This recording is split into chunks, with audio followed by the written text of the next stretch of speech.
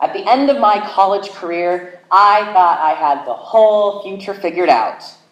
Because I was involved in international justice work in college, I was either going to go do a faith-based program in India, teach at a Christian school in South Korea, or do a teaching assistantship program in Turkey, all international. Surely, God would bless the best of my options that I had presented God, right? Wrong.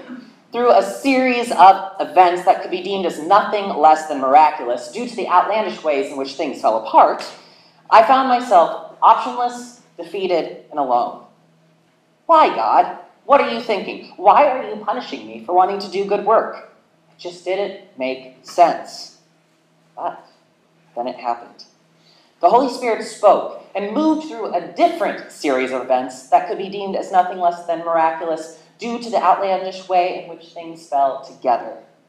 A professor encouraged me to apply to Teach for America, an AmeriCorps teaching program.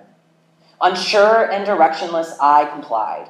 And while applying, I felt compelled to select South Dakota as a placement option.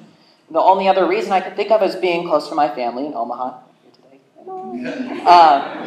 All the other locations I chose were fun cities with friends that I had living in them, right? Why to go there? So, finally, when the acceptance letter came announcing my placement at St. Francis Indian School on the Rosebud Reservation in South Dakota, I was shocked. I couldn't understand, why did I select this? Once again, I found myself asking, why, God? Feeling utterly alone, without community, dragging my feet and letting go of my self-created plans, I followed the Holy Spirit's urgings into the wilderness of South Dakota without any idea of what was going to happen. In the scripture we have been reading during this sermon series on the wilderness, Matthew 4, 1 through 11, Jesus gives us a much different model of this Spirit-led wilderness experience. In verse 1, Jesus puts up little resistance to the Spirit urging him into the wilderness. The Holy Spirit leads Jesus out of community and into the wilderness, and Jesus willingly follows, despite the fact that he will be tempted in the wilderness. Without hesitation, Jesus follows the Holy Spirit into the wilderness to see what was going to happen. Jesus' wilderness experience is particularly defined by fasting or abstinence from food for 40 days and 40 nights. I can't imagine that long without food. Jesus' 40 days of fasting and being tested in the wilderness harkens back to the 40 years the Israelites spent in the wilderness, struggling to find enough food and sustenance after their exodus from Egypt. This reference to the Israelites is not a coincidence and continues throughout this text, offering us an example of a communal wilderness experience. But whether it be Jesus' individual temptation in the wilderness or the Israelites' communal wandering in the wilderness, fasting involved abstinence from food. However, fasting can be more than just abstinence from food. Fasting is the intentional denial of anything that we desire to partake in and our roadblocks in the way of us seeking God's presence and direction. For instance, in 1 Corinthians 7:5, Paul uses the example of fasting from sexual intimacy. He states, "Do not deprive one another, except perhaps by agreement for a set time, to devote yourselves to prayer and then come back together again, so that Satan may not tempt you because of your lack of self-control."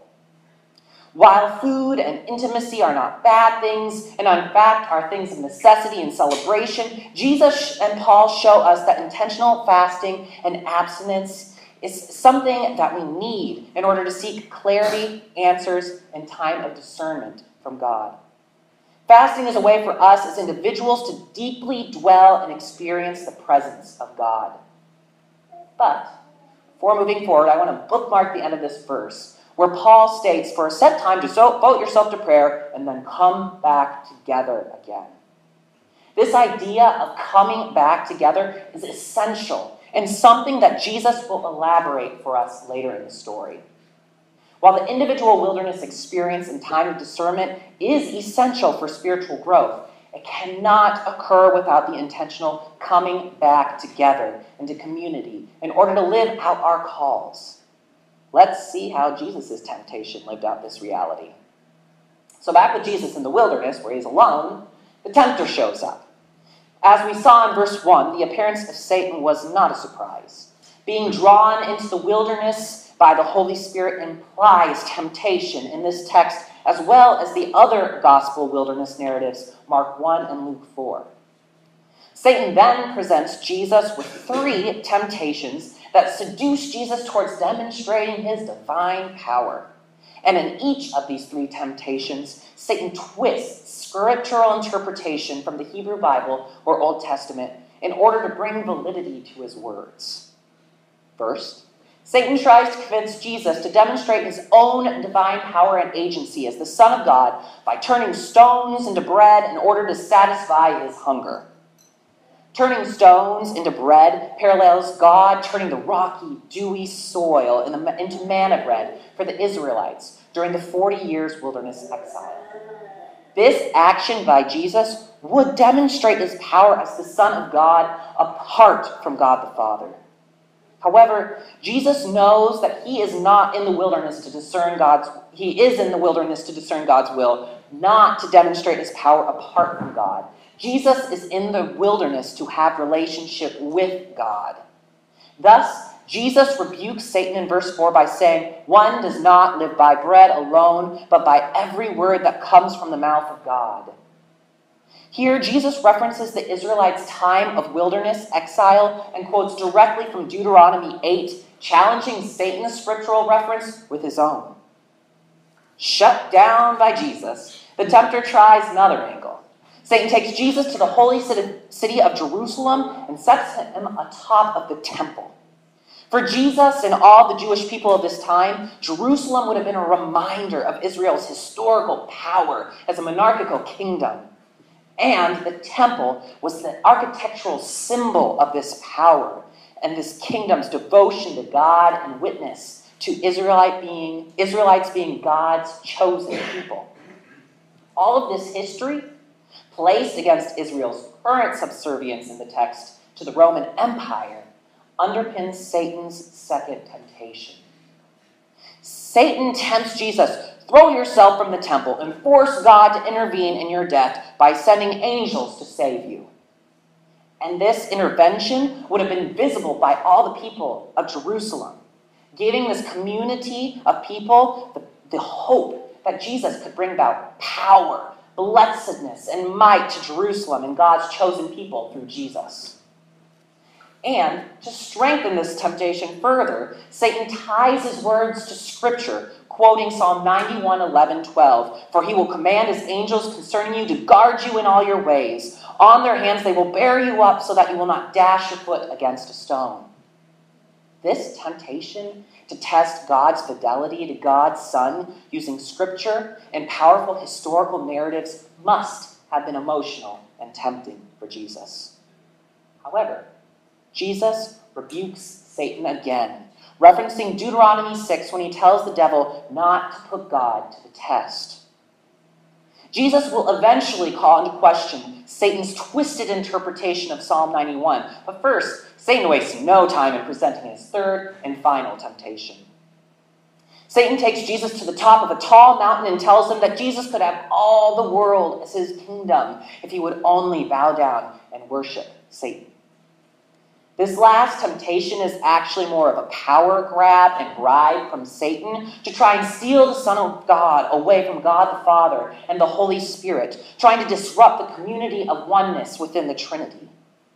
Just as God took Abraham to a tall mountain and told him that he could have all the land as long as he remained faithful to God, Satan has taken Jesus to the top of the mountain and offers Jesus the world. Satan recreates the moment between God and Abraham with himself and Jesus. But Jesus is not blind to the false and ill-motivated power grab of Satan. In a final rebuke that casts the devil away, Jesus references Deuteronomy 6, 10 through 13. "When the Lord your God has brought you into the land that God swore to your ancestors, take care that you do not forget the Lord. God you shall serve, and by God's name alone you shall swear." Jesus draws together all of Satan's twisted references to the Israelites in the wilderness in order to rebuke Satan. Jesus shows Satan that the wilderness was and is a place of personal preparation to be fully devoted to God's plans for our futures, not to demonstrate power over others. Jesus also shows that Satan's use of Psalm 91 as a way to demonstrate God's might and power over others is false. In Psalm 91, God's presence is described using the Hebrew word Shaddai. Shaddai is a word that is translated as protector or refuge, often drawing on the imagery of a mother holding a child to her breast. This imagery of motherly love and refuge does not mesh with the often cultural interpretation that we hear, connecting God with military might and a battle fortress. Instead, this psalm presents God as a refuge and protector that draws on feminine and motherly imagery. In verse 4, God the protector is compared to a mother bird covering her brood with her wings, furthering this mother image.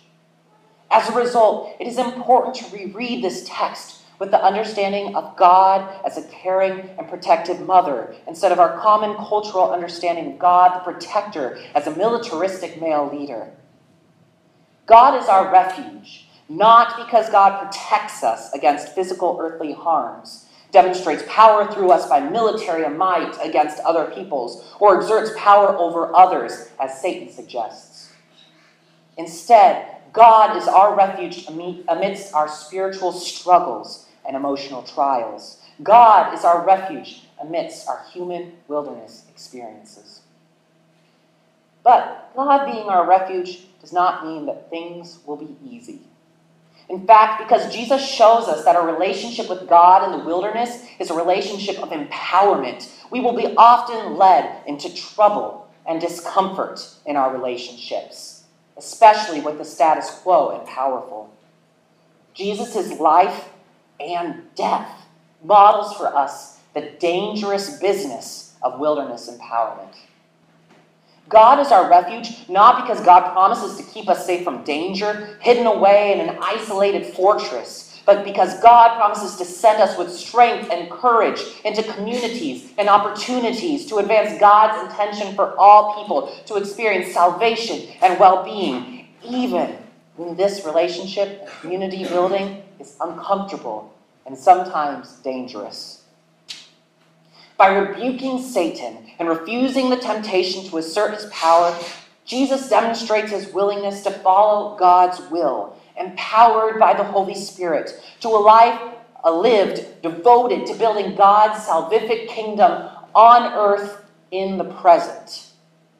By standing firm and honoring the will of God, angels replace Satan and wait on Jesus. By rightly interpreting Psalm 91, the verse is fulfilled by the attendance of angels in Jesus' life for dwelling in God as the source of his refuge and hope. Some scholars even believe that this attendance of angels could mean that Jesus was served a meal. The Greek word that we translate as waited on can be used in the context of a meal being served. Perhaps these angels were serving Jesus food at the end of his fast. But either way, Jesus is immediately being delivered from his solitary wilderness experience into a community of angels. And meals are one of the most intimate ways of entering into community with others. And following that meal, Jesus returns back into society and community.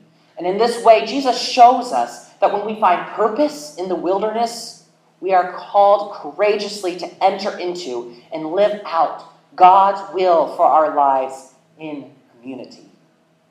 God is our refuge and hope in the midst of our wilderness, whether that be internal struggles, personal crisis, or communal trials, so that we may have the hope and courage to enter into Spirit-empowered community and relationships. At the end of Jesus' time in the wilderness, he returned to society to live out his call in community. And Jesus needed to be in community, both for personal accountability to his call and for raising up leaders, other leaders, and disciples. He also needed to interact with the world in order to live out his missional call from Luke 4, to bring good news to the poor, proclaim release to the captives, recovery of sight to the blind, to let the oppressed go free, and to proclaim the year of the Lord's favor. Jesus provides us the perfect model of how to enter our time in wilderness, to clarify and be empowered to live out our call from God. However, the gospel authors in Jesus' temptation also provide a communal and human-flawed model of the wilderness experience through the references to the Israelites. The Israelites' journey in the wilderness provides us an example of humans, just like us, bumbling through attempts to encounter God in the wilderness in order to live out their life mission. For the Israelites and for many of us, the wilderness experience is inherently unwanted and resisted.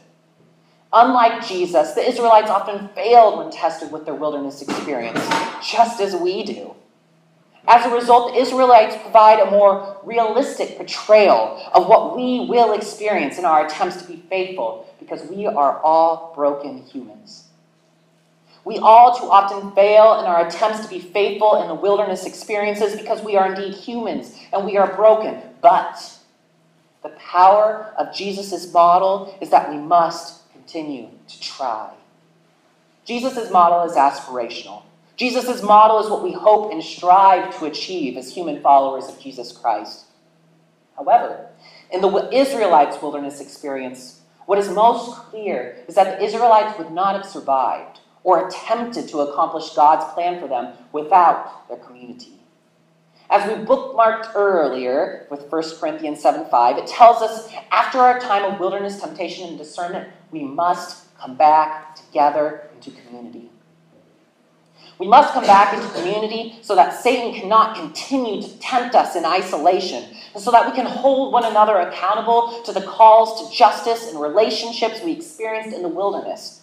So, just as the Israelites could only survive their wilderness experiences with community, so too must we enter and dwell in community within our wilderness experiences. Psalm 91, which we read before, is often interpreted as an individual and personal prayer. However, that you we read in it is most accurately translated as a plural you. God isn't just calling us as individuals into kingdom-building work. God is calling us as a community and as a church body to perpetuate God's salvific kingdom of justice and well-being for all people on earth in the present. God prepares us in the wilderness so that we can go out into the world and our communities, empowered by the Holy Spirit to create kingdom relationships. By following the Holy Spirit into the wilderness of South Dakota, God prepared and revealed to me plans for the future. Don't get me wrong. There will be, and still are, many more wilderness experiences and discernment times that the Holy Spirit will lead me into the future.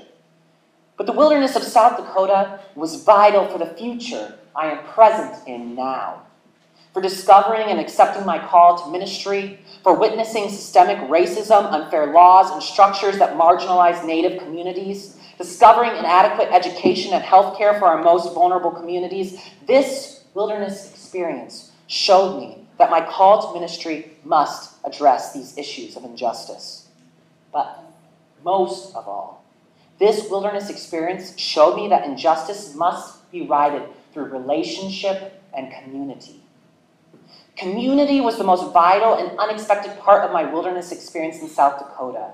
A group of us sought out and developed a Thursday night Bible study group, even though it was time-consuming and difficult, because we knew that we needed a community of support, challenge, and growth during this difficult time of teaching.